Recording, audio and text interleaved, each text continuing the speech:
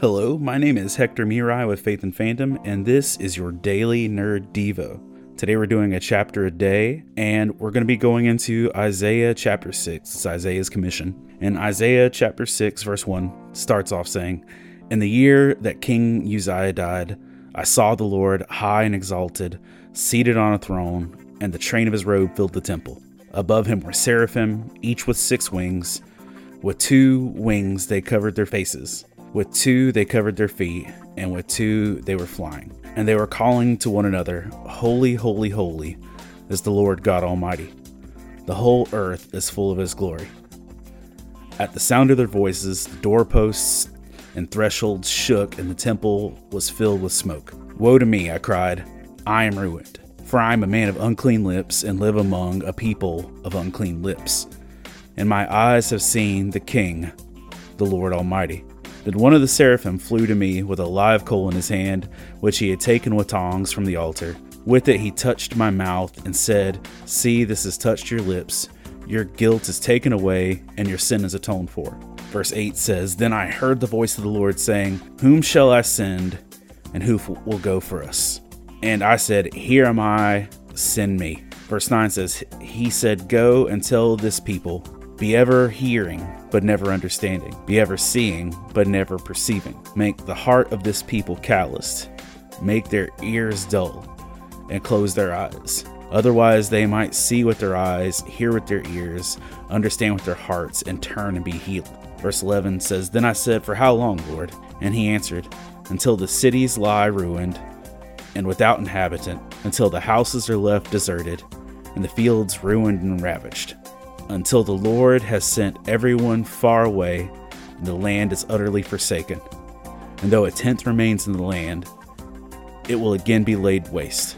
But as the terebinth and oak leave stumps when they are cut down, so the holy seed will be the stump in the land." Now this is one of these passages that's very popular up until a point. Like, people are always really about that one little middle passage where, the voice of the Lord is saying, Who will I send? Who will go for me? And then Isaiah replies, Here am I, send me. That's the stuff we get like Mercy Me songs about. That's the stuff that, we see quilted pillows of, Here am I, Lord, send me. And that's awesome to have that kind of heart and that kind of attitude. This chapter has always stood out to me for a different reason. And it's something that's kind of really shaped a lot of my perspective in life, is that Isaiah was willing to go where the Lord sent him. And what I love is that Isaiah was willing to go where the Lord sent him without knowing the outcome.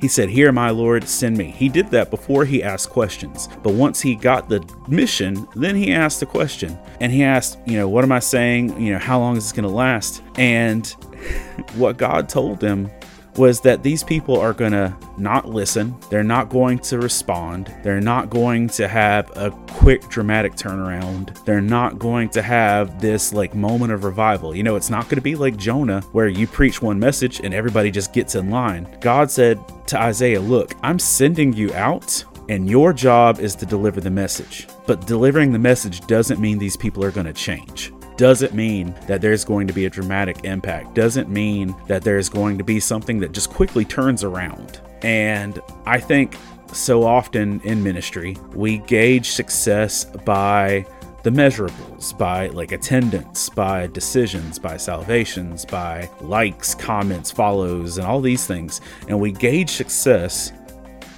by stuff like that. And if we gauged Isaiah's ministry by those measurables, Isaiah is a failure as a prophet of the Lord. Because Isaiah was going to go preach a message and people weren't going to listen. People weren't going to turn around. But that's because we gauge ministry often in the wrong way. Ministry isn't supposed to be gauged by simple measurables and algorithms and things like that. Ministry is to be gauged by the faithfulness to do what God's called you to do.